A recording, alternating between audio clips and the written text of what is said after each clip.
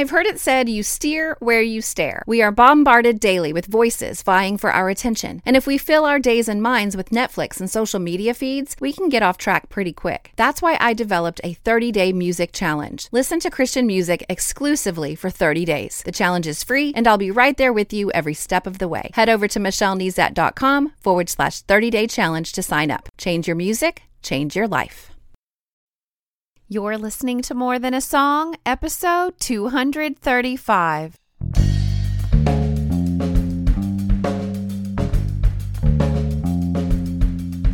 Hello, and welcome to this episode of More Than a Song. My name is Michelle Nezat, and this is the podcast dedicated to helping you discover the truth of Scripture, hidden in today's popular Christian music.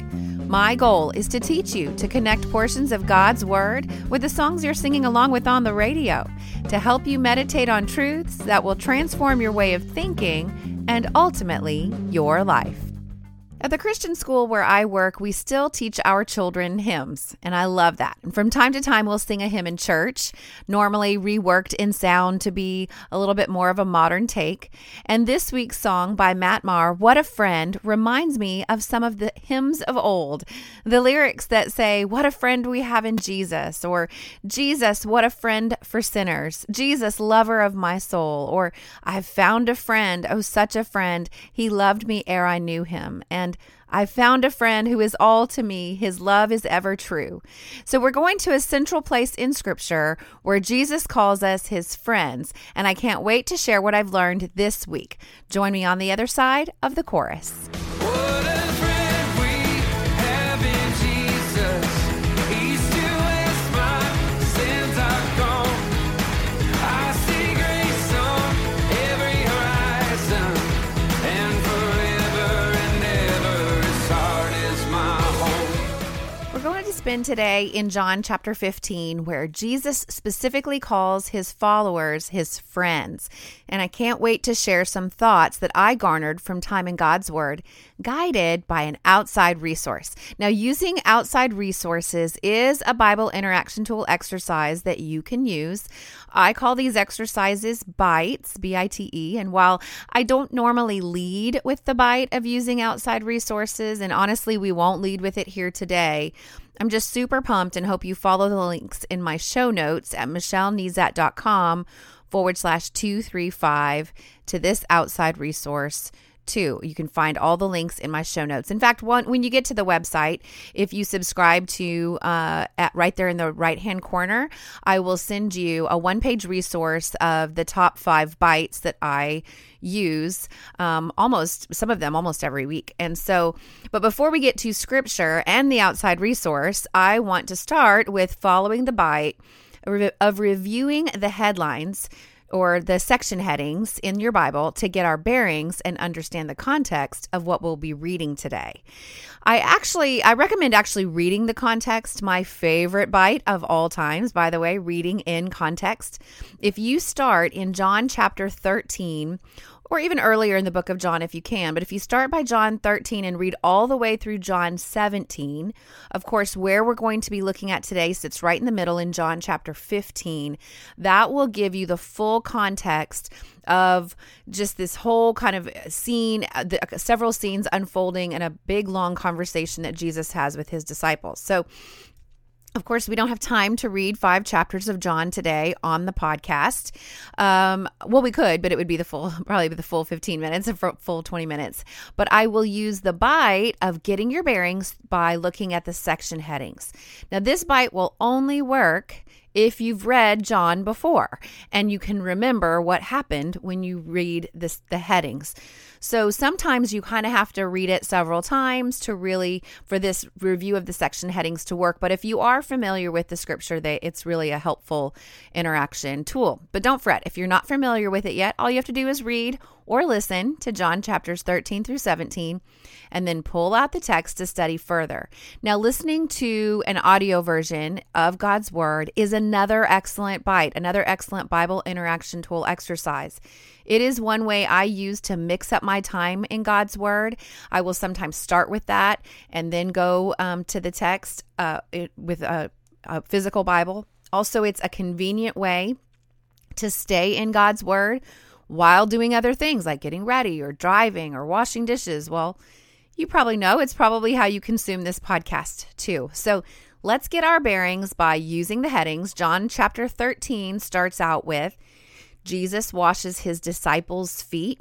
Then Jesus predicts his betrayal. Jesus predicts Peter's denial.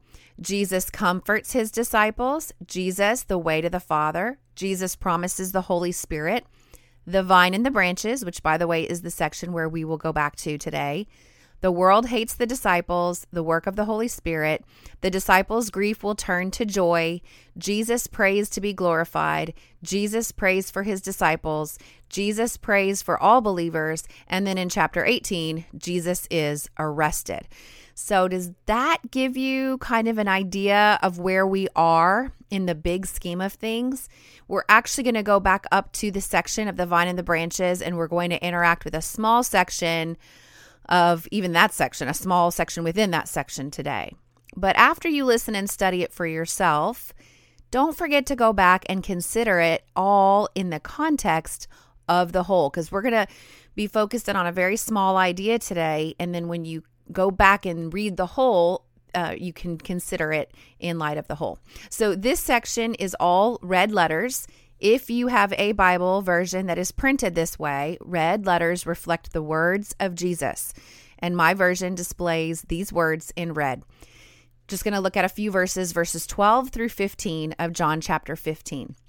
This is my commandment, that you love one another as I have loved you. Greater love has no one than this, that someone lay down his life for his friends. You are my friends if you do what I command you. No longer do I call you servants, for the servant does not know what his master is doing, but I have called you friends, for all that I have heard from my Father I have made known to you. Okay, now do you see why we're going to look at this section? It's all about being friends with Jesus, but it's really important that we consider how God's word defines being friends with Jesus, okay? I've talked about it before, but our worldview, or how we view the world, is important, and looking at friendship through a biblical worldview is important, especially when we're talking about being friends with Christ. Now, I had a conversation with a friend the other day about the parallels between parenting and being children of God.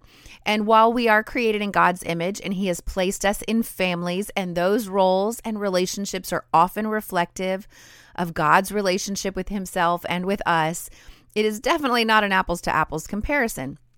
First of all, we tend to distort truth, thinking our experiences are a reflection of true friendship, for example, just like our earthly fathers should be reflections of our heavenly Father. We know all too well when they fall short. Similarly, our friendships may not be the healthiest comparisons to our friendship with God, if you know what I mean. So our view of friendship may be tainted by our experiences in friendship. So the best way to approach scripture, especially this scripture, is to realize that none of our friends are the divine Son of God, right? So can we at least start there?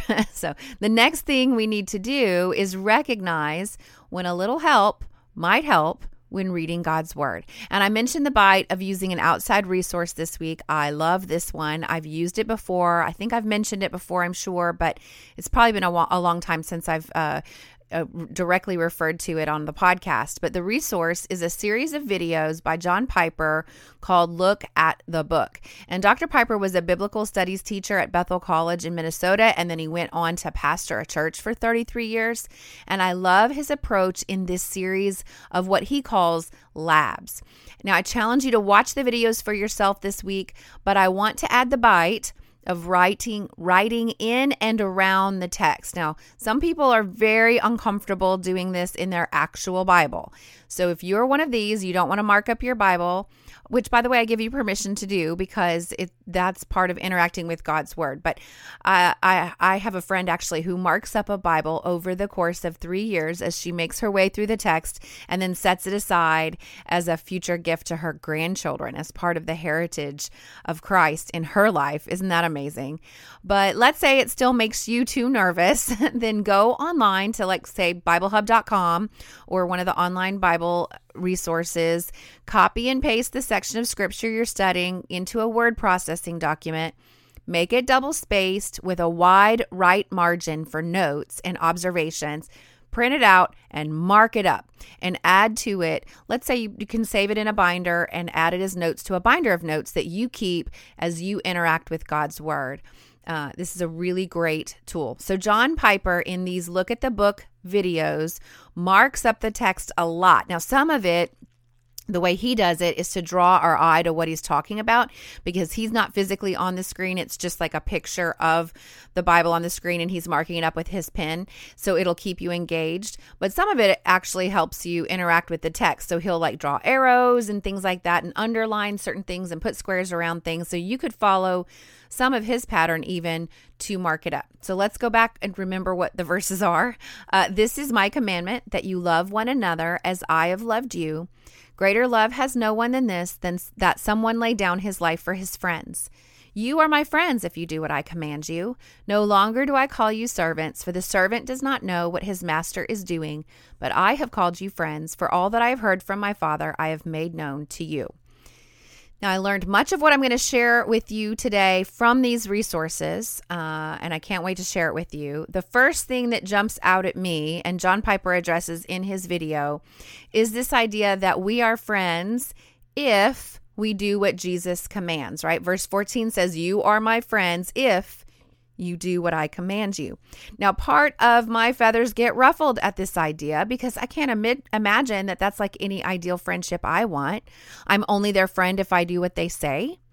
But then the other part of me remembers that Jesus is God, and what he commands is so much more than just control over me. It's life and love and joy, and he has all knowledge.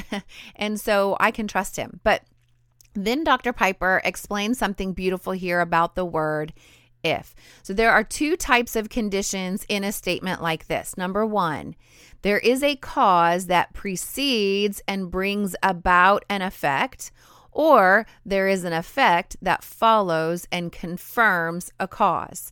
Now, when we first read it, we probably read it like the number one, like we are friends only if we do what Jesus commands, as if our obedience equals our friendship. And as soon as we disobey, then we're no longer friends, right? So that's the way we would look at number one. But number two is really what we're going for. In fact, I saw a meme this week that said, we breathe air, trees make air, homework kills trees, therefore homework is going to kill us all. It perfectly makes my point that sometimes there is an effect that follows and confirms a cause, but is not necessarily a cause that precedes and brings about an effect. We can laugh at that meme because we know that that's not true. And yet sometimes we can get kind of mixed up in this verse. So this if here does not mean that we are no longer his friends when we disobey his commands. Jesus' friendship with us, in fact, any aspect of our relationship with Christ, is not conditional upon anything that we do. This if statement here does mean that the doing what Christ commands is confirmation that we are his friend. So you don't qualify as a friend through obedience. His salvation produces a change in us. Still don't believe me that it's not all about us? Well, let's examine closer this friendship that we have with Jesus. So let's read again. Verse 12, this is my commandment, that you love one another as I have loved you. Greater love has no one than this, that someone lay down his life for his friends. You are my friends if you do what I command you. No longer do I call you servants, for the servant does not know what his master is doing. But I have called you friends, for all that I have heard from my Father I've made known to you. So first of all, this friendship is marked by the greatest love. Greater love has no one than this. Whose love was great? His love was great. It's all him. Second, he laid down his life for his friends. Who laid down his life? He did. Not us. He did it. Him. It's all him. Third, do we have a part at all? Well, yes, of course. It's a relationship after all. And so that is where it comes in. We obey. Now, remember my gut response earlier? After my gut response to let my feathers be ruffled? Well, without my relationship with the Father, Son, and Holy Spirit, my life would be a hot mess. So an effect of my relationship is that I obey. And I obey. I do what he asks because I trust him. I know that he knows all that I don't know. And so I lean into that knowledge and I trust and obey. Different hymn, but you get the idea. And while our obedience is our part, it's still all to our benefit and all initiated by him. Fourth, we are informed. Jesus doesn't keep secrets from us. We've been given the playbook all the way to the last scenes and the new heaven and the new earth. He doesn't leave us completely in the dark. After all, we're no longer called servants. Some versions say slaves because we're brought into the loop as friends. He has revealed all that God has given to him to reveal to us. And then finally, we're welcomed into the family. Do you see it? The Father gives him knowledge to reveal to us. He welcomes us to the family table and he shares himself with us. We are friends. The Son and Father already have this wonderful, intimate relationship, and we are brought into that circle. We're brought into that same relationship through friendship with the Son. And we see that more clearly in other passages when we are described as adopted. But what a profound blessing it is to be called friends of the Son. And this friendship is founded and grounded in the greatest love. He gave everything for us. It was all him. No wonder the effect should be that our lives are a reflection of his instruction. So what's next? Well, I want you to read in context up to our focus section in John chapter 15, verses 12 through 15. Go ahead and print out this section of scripture, double-spaced with a wide right margin, so that you can feel more confident in marking it up and adding your observations to it. Watch the look at the book videos and learn more about the precious gift of friendship we have with Christ. I know I'm challenging you to do something that maybe you've never done before. And I think that's the beauty in the bites. There are going to be some that are really comfortable for you, just like I have some that are my favorite go-tos.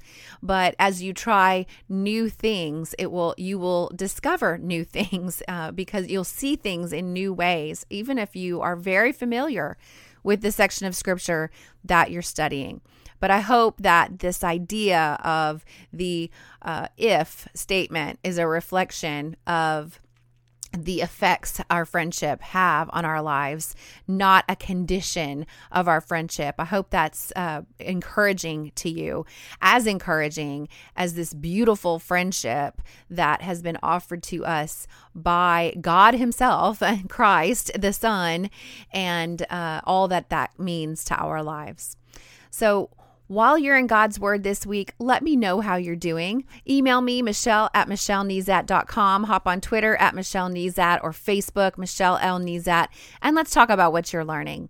Now, before I tell you what song will be featured next week, I want to thank the premier Christian music streaming service, theoverflow.com, for pointing their subscribers to this podcast, but more importantly, pointing them to God's Word through music. And when you subscribe to their trial, you will receive a 10-day series of devotions I wrote based on some of my most popular podcast episodes. So I encourage you to check them out at theoverflow.com. And I want to thank my newest subscribers to my website, like Joy from New Hampshire, Kelly from West Virginia, Ramzan from the Philippines, Morgan from Alabama, Winan from South Africa, and Teresa from Texas. Welcome. Now, new subscribers to my website, I mentioned it before, they will benefit from a one-page resource of my top 5 bites that I've used on the podcast. It's a great place to start. Subscribers will also benefit from an email that I send once a week. And in that email, you get a weekly memory verse resource to display on your smartphone, tablet, desktop, or you can print it out. You will also get an email recap of the week's episode, and you get instant access to any of the resources I create for my episodes from time to time. It's just my way to say thank you for listening. So head over to michellenezat.com to subscribe today. And there are so many ways to listen to the podcast now. We are featured on Joy 103.1 every Saturday at 10 a.m. Eastern. And as always, on Spotify or through Stitcher Radio. You can also subscribe in iTunes.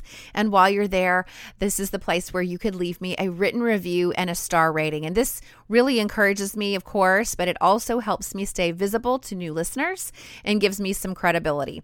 And as always, if you take the time to review my podcast, I will take the time to personally thank you right here on the podcast. Well, that's it for this episode of More Than a Song. Next week, I will be using Better For It by Riley Clemens to jump into scripture. If you liked this episode, would you mind sharing it with others? I've made it really easy. With just one click, you can share via Facebook, Twitter, or email. Just head over to michellenezat.com/235. While you're there, I'd love to hear from you. Click on comment to join the conversation. Until next time, take time to meditate on God's Word and consider His ways.